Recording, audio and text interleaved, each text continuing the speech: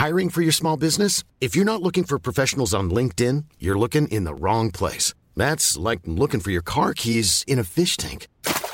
LinkedIn helps you hire professionals you can't find anywhere else, even those who aren't actively searching for a new job but might be open to the perfect role. In a given month, over 70% of LinkedIn users don't even visit other leading job sites. So start looking in the right place. With LinkedIn, you can hire professionals like a professional. Post your free job on linkedin.com/people today. There's never been a faster or easier way to start your weight loss journey than with PlushCare. PlushCare accepts most insurance plans and gives you online access to board-certified physicians who can prescribe FDA-approved weight loss medications like Wegovy and Zepbound for those who qualify. Take charge of your health and speak with a board-certified physician about a weight loss plan that's right for you. Get started today at plushcare.com/weight loss. That's plushcare.com/weight loss. plushcare.com/weight loss. I'm Mark Bouris and this is Straight Talk. War is inherently a wasteful exercise and usually done by politicians. It occurs when discussion breaks down and people act on their miscalculations, and the sad truth is we are only humans.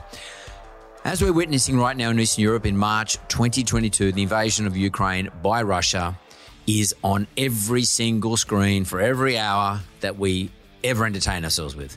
To many people, it might seem like something that's come out of basically nowhere. It just hit us by surprise. But this is the boiling over of a pressure point that's been building for decades. It's the story of alliances, propaganda, and the personal grievances of one man with a nuclear button and what he might do to us. What has led to Putin's invasion? What will the outcome be? What does it mean for us here, right here in Australia? What does it mean for us? Should we be scared? Recently retired Major General Mick Ryan has been at the forefront of military strategy and leadership in Australia for more than 35 years. And he's seen action too. He served in East Timor, Iraq, and Afghanistan, and as a strategist for the United States Joint Chiefs of Staff. So if you want to understand what's going on between Russia and Ukraine and the west of Europe, and what's Australia's involvement, then this is the guide to listen to. So it's time for No Bullshit with Major General Mick Ryan.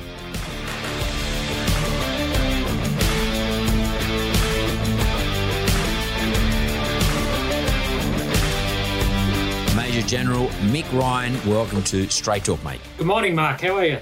Good, thanks. Can I just get protocols right? I'm going to call you Mick if that's okay with you. Mick is perfect. I guess for my sake, I don't really know much about armed forces in terms of protocols or where people sit or et cetera. So what's a Major General, just for my edification? The Australian Army is commanded by a three-star general, a lieutenant general, and that is one level above me. So that's where a Major General sits in the Australian Army. To become a Major General, I guess you've got to go through, I don't know, Duntroon or something like that. Is like, do you sort of do an officer's course, or you start off as a soldier, with a gun over your shoulder, sort of, sniping, or what? How's it all work? How do you become a Major General? Well, we all start off with a rifle over our shoulder, as it may be. But Duntroon, every single Australian Army officer is trained and educated at the Royal Military College Duntroon here in Canberra, whether they're a regular officer or a reserve officer. They are all trained at that officer course at Duntroon. How's that all work? Like, how's that program get established, and then and you work your way through the ranks? So let me tell you how it worked for me. I applied to go to the Australian Defence Force Academy at 15 years old to study civil engineering and then become an Army officer, to be an Army engineer. I went to the academy when I turned 17, and that was in 1987. I was a failure. I failed every single subject. I think that's still a record, actually. But there was a great commandant of the academy at that point by the name of Major General Peter Day, and he kind of put his arm around me and said, "Hey, Mick, not a very successful academic year, was it?" I said, "Well, no, sir, it really wasn't." And he said, "Well, I think you might make a half-decent Army leader. How about we send you over the hill?" Because Duntroon's on the other side of the hill from the academy. He said, "Why don't you just do the Army officer course and we'll see how you go from there." I did. I went through Duntroon successfully, made lifelong friends. And the next time I saw Major General Peter Day, was when I'd just been promoted to a Major General myself. And I saw him and I gave him a big hug and said, thank you.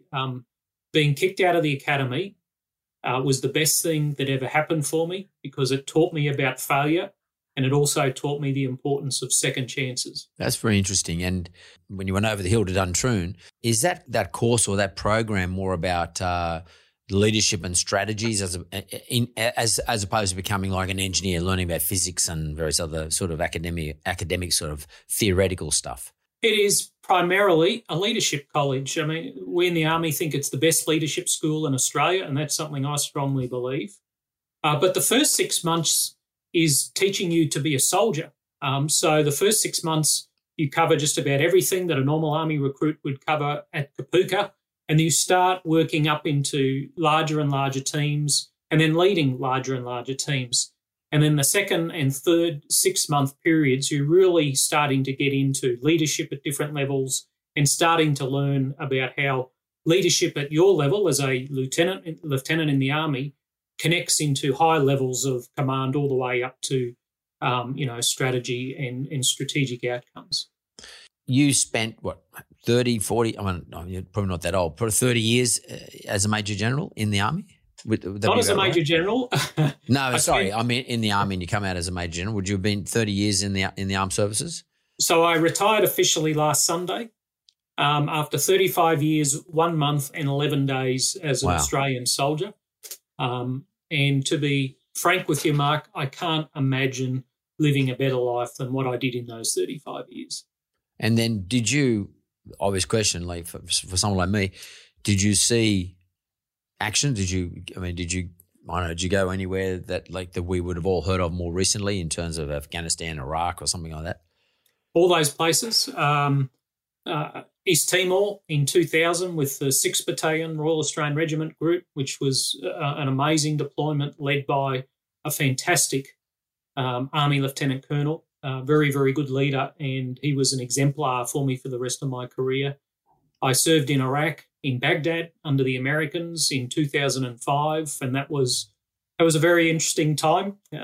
Lots of IEDs, lots of rockets, lots of time on the streets of Baghdad, including Sada City. And then not long after that, came home, moved to Darwin, and then took my engineer regiment to Afghanistan, and I led the first reconstruction task force there in 2006, 2007. So it was a fairly hectic 7-8 years. And not long after that, I was actually sent to the Pentagon to work with the Americans on strategic issues for the chairman of the Joint Chiefs. The Joint Chiefs, what does that mean? The Joint Chiefs are the most senior military leaders in the United States military. It's the chiefs of each of their services, so their Chief of Army, Navy, Air Force, Marine Corps, Coast Guard, Space Force and National Guard. And they are the principal advisors to the chairman, who is the principal military advisor to the President of the United States. They had a small team that was established to develop and implement strategy for Pakistan and Afghanistan, and I was part of that small team. That sort of brings us to where we are today, or from my point of view it is. So we got the President of the United States of America at the moment.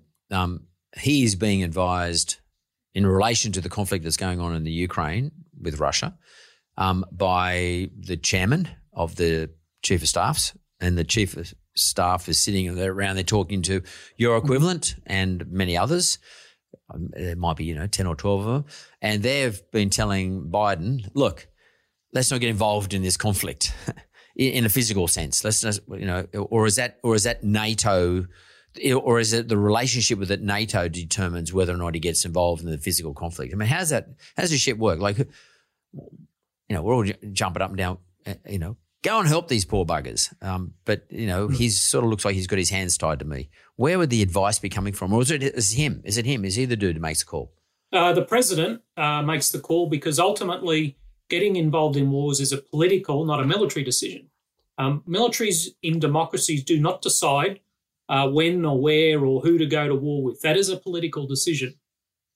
So the president is the ultimate decision maker, and he is advised by the Secretary of State, the equivalent of our Minister for Foreign Affairs. He's advised by the Secretary of Defence.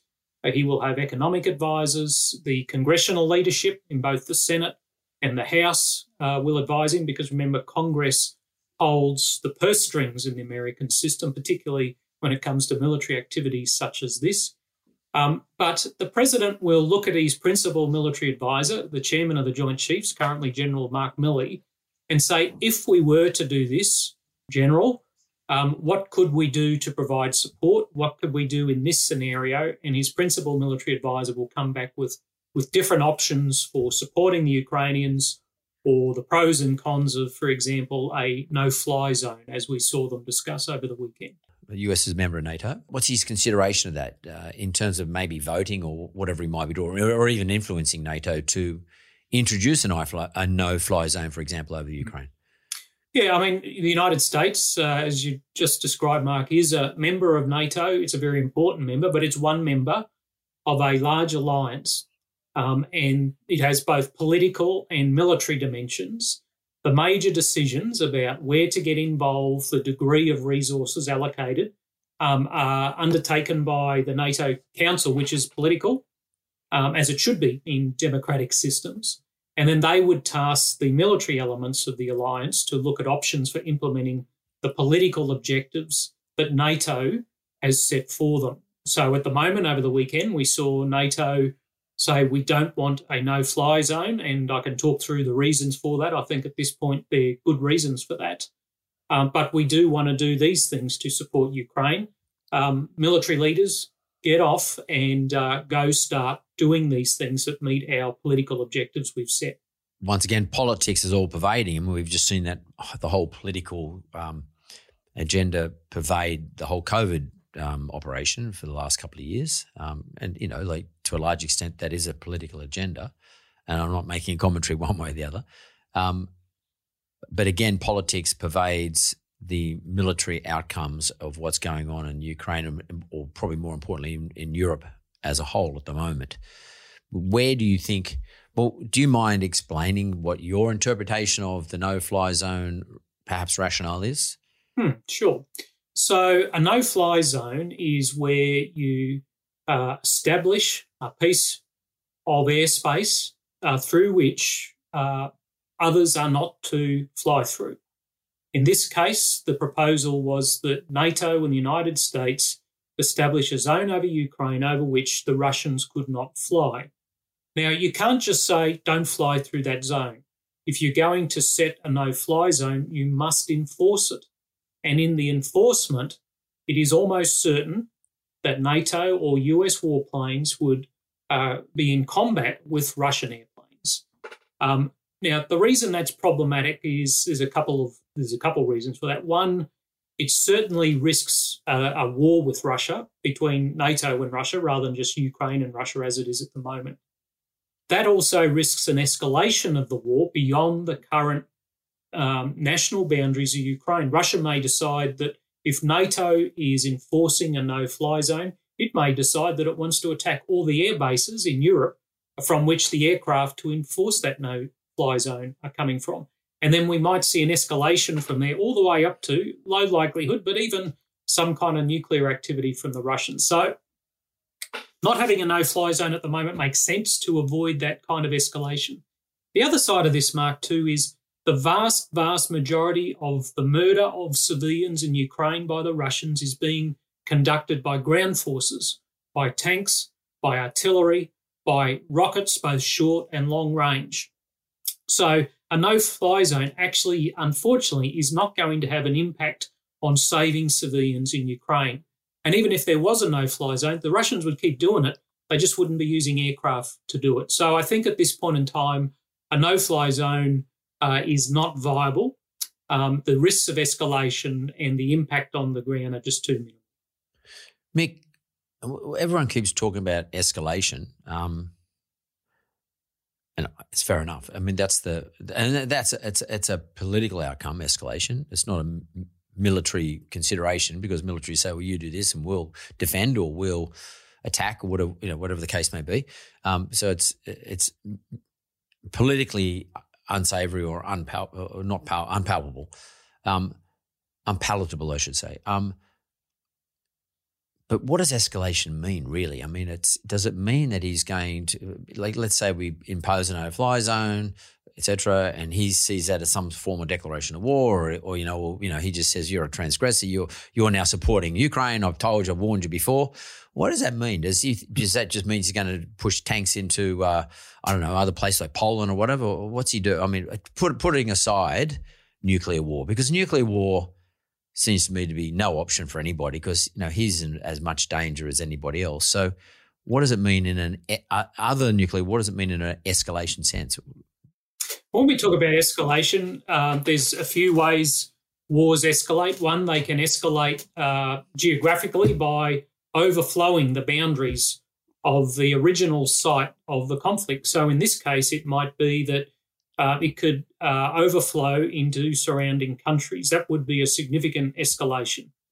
That would draw in other countries into the conflict, which at the moment is a Russia-Ukraine conflict, notwithstanding the tremendous international support for Ukraine. We could also see an escalation in the size of the conflict, with the size of the forces that are committed from Russia and from other countries. We also might see an escalation in the kinds of weapons that are used.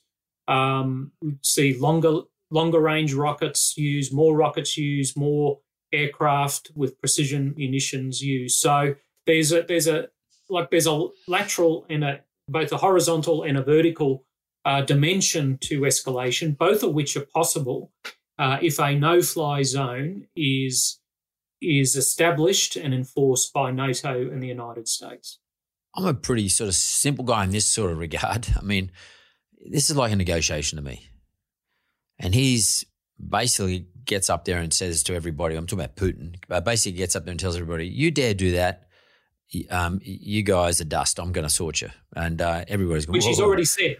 He said it. And everyone's going, whoa, shit, like maybe we're not ready for it, or we're scared of him, or we don't want an escalation. But whilst he's doing that, he's just going to, whilst we do nothing based on what he says, he just continues on his merry way doing what he wants to do.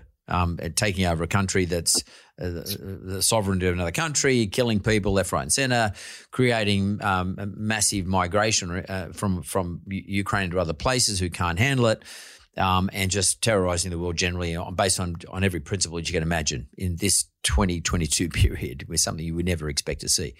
How do you stand up? I mean, everyone calls him a bully, blah, blah, blah, but how do you – you're a major general, I mean, and how do you stand up? At what point do you say, that's enough, dude, stop? Or, someone's going to – you're going to get consequences yourself. We're going to escalate. Well, that's exactly what the Ukrainians have done in the last 12 days, right? I mean, the whole reason Putin arrayed 190,000 troops around the borders of Ukraine was to try and overawe them and scare them into political concessions. I mean, at heart, Putin is a bluffer. A lot of strategy is actually about bluffing. The Ukrainians called their bluff in the worst possible way for Putin. The Ukrainians have shown up the Russian military as both arrogant and not as competent as a lot of Western military analysts had hoped. But they've also made this a war, the kind of war Putin didn't want, which is a long war. Putin wanted a quick political concession from the president and the government of Ukraine. They've basically said to Putin, nope, not going to happen. We like this democracy stuff and we're going to fight to it. We're going to fight to it probably to the end. So what that means is Putin is running out of time. Time is not on Putin's side, but is on the Ukrainian side. He is in a lot of trouble internationally with the sanctions and international opinion against him, but he's also in a lot of trouble domestically because very few people in Russia knew about this war that was in prospect, and they've kept information about the war from the Russian people. They won't do that forever. They can't do that forever. And as they start seeing coffins of their young men coming home, I think opinion in Russia will start going more and more against Putin. He's in trouble. Would that be the thinking of your current equivalents who are sitting in the chief of staff's offices and the various places in NATO equivalents, and sort of who are advising their political, let's call it masters, so to speak, advising their political masters? Are they saying exactly that? This is a long war as opposed to what Putin wanted. There's going to become political pressure for Putin, apart from all the financial pressure that the rest of the world's putting on him. But there'll start to be political pressure on Putin, because my gut feeling is Putin couldn't give a damn. I don't reckon he cares. No, I think that's exactly what a lot of senior military and political people are already saying, is that this is a massive miscalculation. I think, as one British strategist said, he called this a delusional strategy from Putin, and I think there's a lot to it. And Putin's delusional strategy is the original sin here, and just about every mistake the Russian military have made have flown from poor Putin's strategy. But they'll also be providing options to political leaders, that's Western military leaders, about what they can do now and what they might do in the next steps. I mean, the next steps may well be support to some form of a Ukrainian insurgency, at least in some parts of the country. So they'll be looking at that. They'll be providing options to their political leaders, and then political leaders will be deciding, do we want to support such an insurgency? How might we do that? How far do we want to go? As I understand it, he put 150,000 sort of troops and a whole lot of heavy artillery, etc., in places like Belarus, clearly Crimea, and then on the eastern boundary with Ukraine. We're all saying, look, surely he's not going to go to war. This is just a bit of blustering. He's trying to, stop Ukraine from joining NATO and put pressure on the world, or NATO at least, to stop Ukraine from becoming a NATO member. Were people like you saying, well, hang on a minute, he's not going to spend that much money, that much time and effort just to put that pressure on NATO. He is going to make a strike at some stage. Was that your gut feeling that, like, this is just too much momentum? Oh, absolutely. I was in Washington, D.C. The week and a half before this all started, and that was the topic of conversation. My response when I was asked this was, I think it's about a 70 to 80% chance that he'll do this. Just remembering too that wars don't always start through calculation, they start through miscalculation. That's kind of the history of warfare over the last 5,000 years. And Putin miscalculated. He expected the Ukrainians to roll over, and they haven't. So he's had to go in. Whether he wants to or not, he's had to. Now, we should remember too that the Russian army is just short of 300,000 soldiers. Putin's committed 200,000 already. He's in trouble because he hasn't met any of his short-term objectives yet with that 200,000 soldiers he's already committed. What does he do? Does he double down? Does he, as an engineer might say, throw more dirt in the mud? There are very few good options for Putin here, and at heart there is no long-term political success for him here. Even if he takes Ukraine, he has to do it by destroying it. That means he'll be ruling rubble with 44 million Ukrainians who hate him and an international community that see him as a pariah. I mean, there just isn't a political solution here that's good for Putin in the long term. That worries me. So in terms of, let's talk tactics and strategy. And let's talk about Kiev, which clearly that's where he wants to, not clearly, it seems to me he wants to control Kiev for spiritual reasons or a whole lot of cultural reasons or whatever the case may be, in terms of the original Rus people and Kiev being the spiritual capital of the whole joint. It looks like to me he's going to surround the joint and perhaps just starve them out. No power, no food, no electricity, terror in the skies, and they all just walk out and put their hands up. Is that sort of what he's trying to do here? Apart from the Ukrainian resistance, put that aside for a second, just park that, which they're doing very successfully. But do you think, is that his thinking? Let me just surround the joint. I'm going to send missiles over all night. People are going to go, my God, I can't stay in here forever. I've got family, kids. There's probably a couple million people live there. And then once he gets that, then he's going to say, let's sit down and talk? Or what do you think is his and what about Zelensky? Is he going to try and grab him? Oh, I think the Russian playbook is pretty clear. It's what they used in Syria. It's what they've used in Mariupol and other cities, and that is attempt to surround it, to cut it off from sources of external support, and then bombard it to terrorise the people and coerce the political leadership into surrendering. As we've seen from every Russian city so far that they've tried that in, it hasn't worked very well. And even Kherson was, they may now have an occupying force in there, but whether they can maintain that is another question. So I don't think there's any doubt that the Russians are at least trying to surround Kiev. But, you're talking about setting up a cordon around the city that's at least 90 kilometres long. That alone will take a huge amount of the Russian ground force that's currently in Ukraine. And then if the Ukrainians say, well, hey, you can surround us, but we're not surrendering, they've got to go in there and attempt to capture or kill government and military leadership. That too is a really dangerous, it's very destructive, and it's a bloody form of warfare that, to be quite frank, most military leaders try and avoid. It's just so difficult, and it's the worst and the most destructive form of warfare for both soldiers and civilians that you can imagine. But do you think that Putin, whilst you say that, just doing what Putin's doing is the sort of thing that military leaders wouldn't do anyway?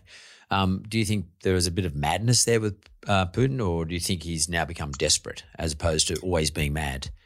Oh, I think it's desperation. I can't talk to his mental state at all. But, I think there's a level of desperation here. Things have not gone how he saw them, how he conceived them in his mind, and how he and whoever he spoke to beforehand thought it would go. He is running out of time. He is getting desperate, and he is capable, as we've seen in the past in other places, of the most terrible of deeds to, one, stay in his current position, which is president of Russia, and two, to sustain this nostalgic myth that he has about Russia as a great power and, the centre of, a Russian empire, that he seems to have some genuine nostalgia for. So he is desperate, and I think things are going to continue to get worse over the coming days because of that. What do you think someone like Zelensky's risk is? Is he going to, do you think? When you're ready to pop the question, the last thing you want to do is second-guess the ring. At BlueNile.com, you can design a one-of-a-kind ring with the ease and convenience of shopping online. Choose your diamond and setting. When you find the one, you'll get it delivered right to your door. Go to BlueNile.com and use promo code LISTEN to get $50 off your purchase of $500 or more. That's code LISTEN at BlueNile.com for $50 off your purchase. BlueNile.com, code LISTEN. Wow. Nice. Yeah. What you're hearing are the sounds of people everywhere putting on Bombas socks, underwear, and T-shirts made from absurdly soft materials that feel like plush clouds. Yeah, that plush. And the best part? For every item you purchase, Bombas donates another to someone facing homelessness. Bombas. Big comfort for everyone. Go to bombas.com/ACAST and use code ACAST for 20% off your first purchase. That's bombas.com/ACAST, code ACAST. Putin will send in, people dressed like Ukrainians or speaking Ukrainian, like assassins and all that sort of stuff. Are we talking about, movie style outcomes here for Zelensky? We need to be clear. Nothing in war is like the movies. It's never as sanitized, never as clean. It's always just brutal, nasty, and awful. We've already seen reports that there have been at least 2 assassination attempts on Zelensky. I mean, the Russians are so desperate they're bringing in Chechens and mercenaries to do this. And I expect they'll continue to do that. I mean, Zelensky has been one of the most successful wartime leaders in memory. I mean, we literally have not seen anyone like him in a generation or more. For someone who was written off by many Western observers and who Putin obviously has total scorn for, we have a man that is carrying his whole nation on his shoulders. He is leading them and providing them purpose. And he's also assembled a very, at this point, effective international coalition through which lethal and non-lethal aid are flowing, as well as the sanctions regime that's slowly going to strangle Russia. They can't afford for Zelensky to stay in power. The Russians, I believe, will do everything they possibly can to assassinate him. But at the same time, the Ukrainian people need a leader like him. It's interesting if they do assassinate him, it could even galvanise the Ukrainians even more, and the rest of the world for that matter. Absolutely. If for somehow, because if Putin puts Zelensky's head on a pike, so to speak, I think that would commit an enormous outrage globally, and to some extent might even force other people's hands. Do you think Putin at any stage is sitting around thinking, my God, I better not go that far because, like, we're all thinking about him. I better not go that far because these guys could actually really turn on me and create wars on many fronts for me in Russia. You know, given that you just said he's 200,000 out of 300,000 committed. What happens if, Europeans, Western European and, Americans, et cetera, send, another 300,000 soldiers onto other borders and all of a sudden he's fighting wars on many fronts? Yeah, I think assassinating a national leader, besides being against international law, obviously, would be an outrage. It would be a horrendous outrage added to the carnage that the Russians have caused amongst the Ukrainian people. And I agree with you. I think we'll see the Ukrainians say, hey, you thought we were cranky before this, now we're really cranky and we're going to make you really pay, even more than what we already are. So it would be an outrage, but you would see, as we would in any other democracy, someone will step into his shoes. The prospect of a NATO intervention, we can never discount it. I don't think it's likely at the moment, but the more desperate the Russians become, the more likely we are to see some form of atrocity that might force NATO's hand. I'm not going to try to suggest what that might be because there are all kinds of imaginable and unimaginable horrendous things the Russians could do that might result in that. But I think it's unlikely, but we shouldn't discount it. I wonder when you got 40 countries, I think it's 40 countries, remember NATO, when you got 40 countries, how hard is it to get agreement or probably more importantly, trust amongst every single country? I mean, it's a pretty tough gig, particularly when you're opposing someone like Russia and you're trying to defend someone like Ukraine who's not even a member. How hard is that? Have you had some sort of exposure to these environments? This is outside the military. This is more in the politics of it.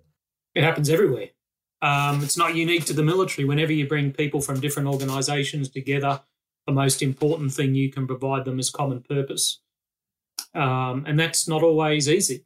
I mean, getting everyone to agree on a common purpose and then working towards it is one of the toughest things that leaders can do, particularly when you talk about different organisations at the national level. It doesn't have to be just military. It could be different corporations. You see it in corporate life. You see it in government. You see it in military institutions. And I served in Afghanistan. There were 50 different countries represented there. And information sharing is always one of those difficult issues because we all have sensitive information related to the defence of our own national security. We all have processes and procedures by which we collect, analyse and store that information. So that's always an area of great discussion and great interest when you are forming a new coalition. And we'll be seeing that behind the scenes as things play out at the moment. Remember, it's not just NATO or the United States that are involved in this massive international effort to support Ukraine. Our own country, you noted, is not part of NATO, but we're part of it and an important part of it. Places like Japan and others are also part of it. So, the point you raise is a very valid one. But at the end of the day, it's about building and sustaining common purpose. And it's about good leadership. Good leaders are able to bring diverse views and diverse organisations together and make them successful. And that works at every single level. I agree. And that's an excellent point about leadership. And whilst operationally it would seem, and I'll take your word for it, that Putin's not being that operationally successful because he has underestimated the Ukrainian resistance in relation to what he's doing right now in the Ukraine. And he looks like he's getting into perhaps a long war when he wanted a short one and a submission. But it looks like as a leader of his country, he has profiled NATO very well. He's worked out that NATO probably won't do all the things that Ukraine might call on them to do. And that leads me to the point you were making before, Mick, that it'd be a terrible shame that NATO finally did something because of the level of the atrocity that had to be committed first off by Putin in order to get NATO to coalesce, to come together.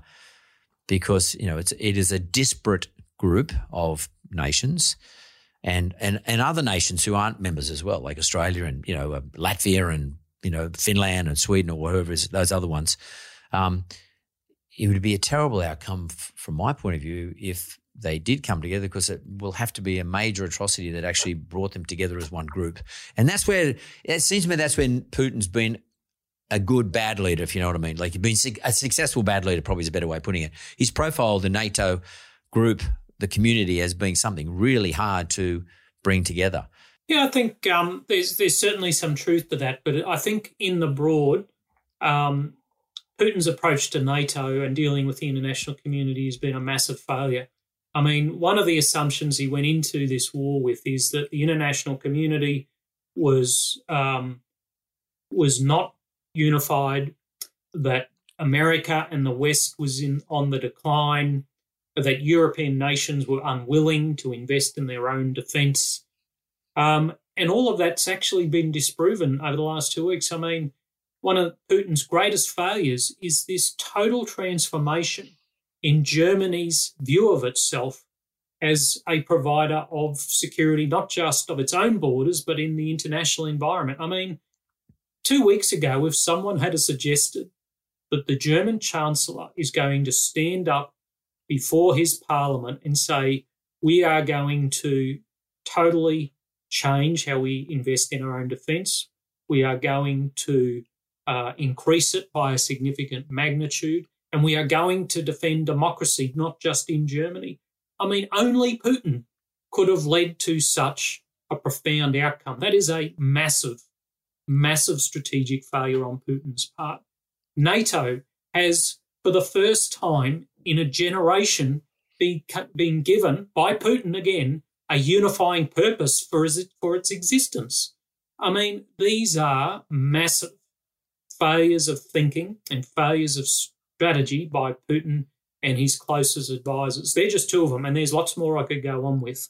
So, I think, once again, going back to this notion of Putin's engaged in a delusional strategy, he's misjudged the international community and Ukrainians at every step, and in the long term, he will fail because of that. And that, to me, is quite comforting, to be frank with you, to hear it from someone like you, because, most of us are sitting around, every morning after I turn Sky News on or BBC or something like that, I have a quick look at it. I'm talking about 4 o'clock in the morning because I become obsessed with these sorts of things. And I think to myself, bloody hell, what's going on? And I look at the news feed, which is about basically showing us apartment buildings getting bombed and people lining up with their kids and having to duck and trying to get out of Ukraine and all that sort of stuff. And every one of those is a very sad thing, a very important thing. But in a broader sense, we all forget about the broader sense. As you say, it's brought NATO back together again. It will given them more purpose, particularly when something like Germany, as you said that's fantastic. And what we have to become, I guess, is more patient. But there will be casualty in our patience, period. There's going to be casualty.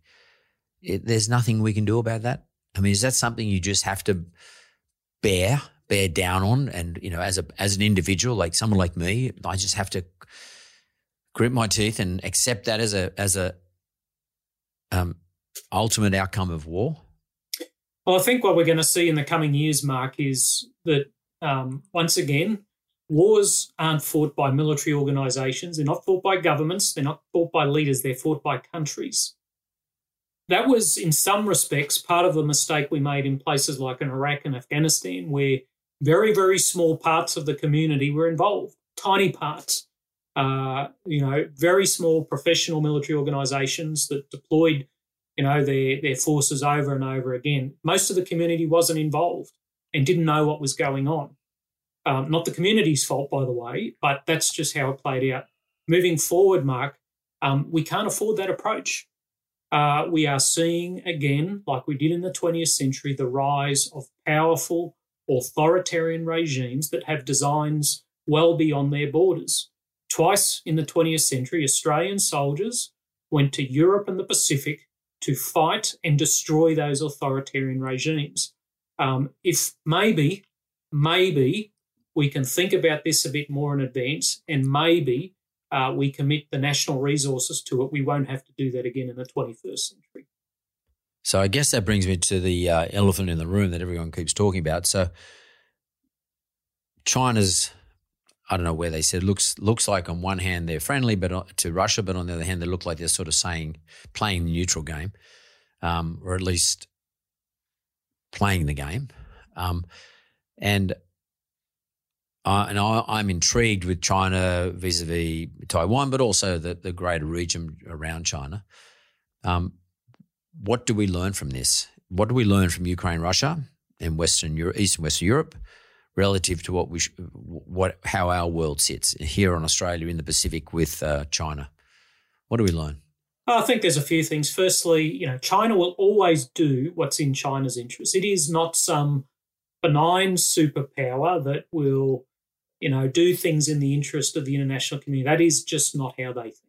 Everything they do will be to the benefit of China, and in particular, the benefit of the old men that run the Chinese Communist Party in Beijing. So we should never, ever forget that. First and foremost, the Chinese Communist Party will do everything it can to stay in power.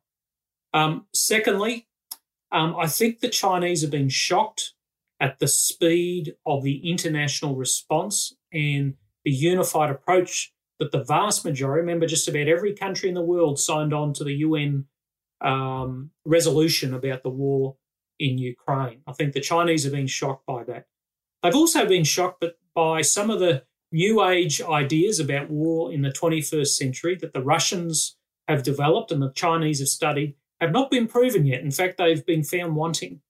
And fourth, the Chinese look at Russia going into Ukraine, which is next door with a land border, and then look at 180 kilometres between China and Taiwan and think, wow, this is actually a big operational problem. We need to really think this through. My hope, my fervent wish is that the Chinese look at this and go, you know what, maybe an invasion of Taiwan just isn't something we want to undertake. It's something that's beyond us and would result in such destruction and bloodshed and resistance from the Taiwanese, it's not worth our while. And whether they'll take that lesson or not, I don't know. But gee, I hope they do. If you mention that Russia's got 300,000 troops and they've got 140-something million people live in the country, we've got 25, 26 million people in the country. How many personnel do we have? I mean, where's our number? Is it 10,000? How many army people do we have in Australia? Yeah, so the Australian Defence Force has about 68,000 regular people and about another 25,000 reserve people at the moment. So, we are not a large organisation. It's a high-quality one. But remember, we never fight alone. The Australian military always fights as part of a bigger team. And fighting as a team is how you increase your strength.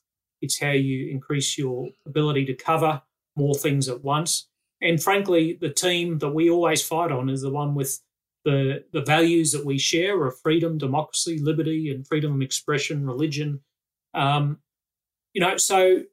the power of the Australian military is its capacity to fight as part of a larger team.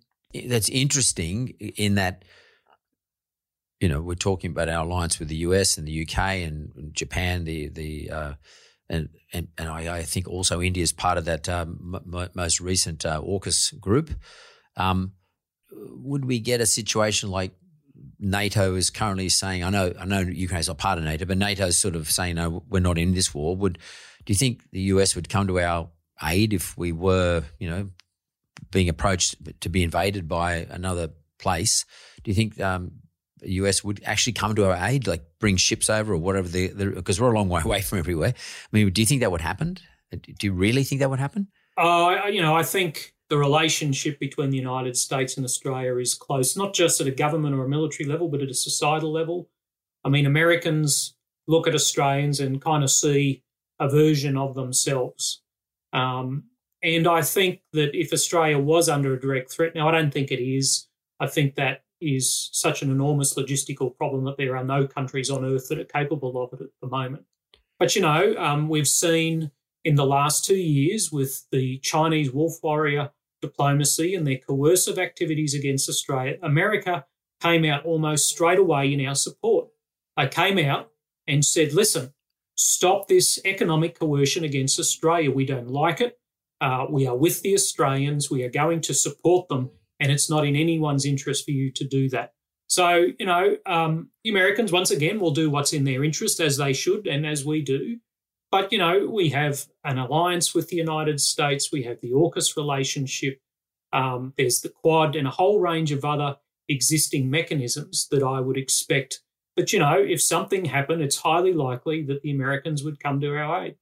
When you're talking, I was thinking about stuff, and I was thinking about India poised there with Pakistan and India, who don't necessarily get on, but then India and Pakistan don't really get on with China. We're talking about quite a few billion people between the two. You got Japan and Taiwan on the other side. You got North Korea and South Korea. Now you got this sort of problem in Eastern Europe and Western Europe. I mean, has it ever been like this before? Like, it feels like we're sitting on a tinderbox. Is that a real thing? I mean, or is that just my imagination? Oh no, I think the strategic environment at the moment is highly uncertain. I mean, with the reemergence of China as an economic and military power, I mean, Russia's view of the world and what it's done in the Ukraine, I mean, we're seeing greater uncertainty and greater friction in international relations. The strategic competition by China and the United States will be one of the most preeminent elements in the thinking of Australian strategists and national leaders for the next couple of decades. It will shape how we invest in our military. It will shape our economy. It will shape how we look at other national security issues such as cyber, information, internal domestic security considerations with different spies who might be here. So, we are seeing a different environment. It's more uncertain, and I think the investments that Australian governments have made in the last decade in particular are really important and will require further investments in both the size and quality of the Australian Defence Force and other national security elements. I guess the obvious question I want to ask you, now you're retired, and I presume you stay on as a Major General, you never lose that title. Mick Ryan sits back now, and does he just say, well, I'm not in the military anymore, I don't think about these sorts of things, or what's someone like Mick Ryan do now? I don't think I can ever do that, to be quite frank. I mean, I published a book on war in the 21st century 2 weeks ago. I've spent 35 years investing in thinking about this profession of arms and what it does. I had hoped last Monday, my first day of retirement, I have a bit of a sleep in and a break and time with family. But the other side of it too is the Australian taxpayer, the Australian people, who I've served for my entire adult life, have invested in me for 35 years. They have invested in my knowledge and in my capabilities. And to be quite honest with you, Mark, I feel a profound responsibility to play some part, a small part, as it may, in keeping the Australian people informed about what they're actually seeing in places like Ukraine. Try and translate some of the military and government jargon, some of the disturbing, awful things that the Russians are doing, and try and, educate and inform people so they can appreciate what's going on, but also understand why we as a nation are now in a very, very different security environment than what we've been in for the last couple hundred years.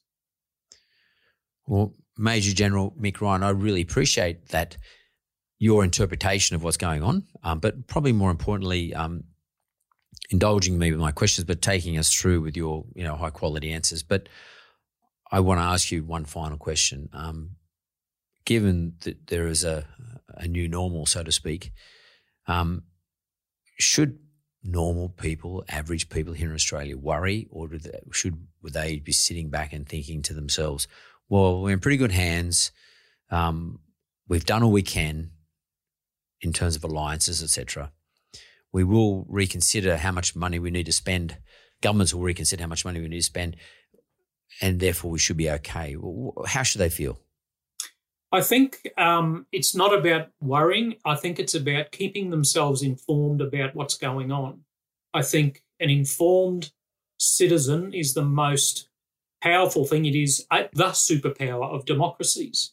And well-informed citizens that can make good decisions about the kind of governments they elect and the kind of priorities that those governments come into office with is really, really important. So, I'd say to the citizens of this country, I love deeply and have loved serving.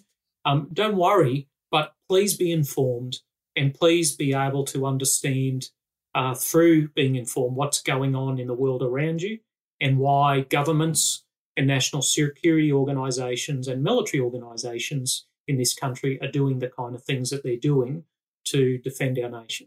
How do I keep informed? What's a source that I can become informed by, which has no agenda sitting on top of it, a political agenda I'm talking about here? Are there sources that you look at that I could look at? I have available to me the same ones as you do. I read lots and lots of different newspapers, and my approach to this is have a wide, diverse range of sources in print, in the media, personal, and that's the only way to stay informed. Don't get stuck in an echo chamber of any single source, which doesn't matter where you sit on the spectrum of politics. Get outside of echo chambers. Look at views from across the different spectrum. It's not about agreeing with them. It's about understanding different viewpoints, because at the end of the day, democracies are built on compromise. They're not built on extremist views. And the way to compromise is to put yourself in the shoes of other people and understand their perspectives. Do you put out Instagram or tweets or Facebook, or do you do podcasts yourself? I mean, if you were doing a podcast, it was like, or a YouTube series, which is like literally 10-minute summary every week or once every 2 weeks about what you've seen with no political agenda, I would definitely listen to it. So maybe just an idea for you. Maybe you're already doing it, but we need something like that. I have a Twitter feed which I put an analysis of Ukraine on every single day. The handle's War in the Future. And I also write, I've been writing articles for decades, but, my book War Transforms just come out. I have a couple more that with publishers, and I also publish opinion pieces in the Australian media. Thanks very much, Major General Mick Ryan. I appreciate your time. I appreciate your unpacking of what's going on at the moment. Maybe in a month's time or 2 months' time, we can catch up again and just have a look at where we landed. Hopefully this does not get escalated, though. Appreciate your time. It's been wonderful to talk to you. Thanks, Mark. I really appreciate the invitation. It's been terrific speaking with you. Thank you very much.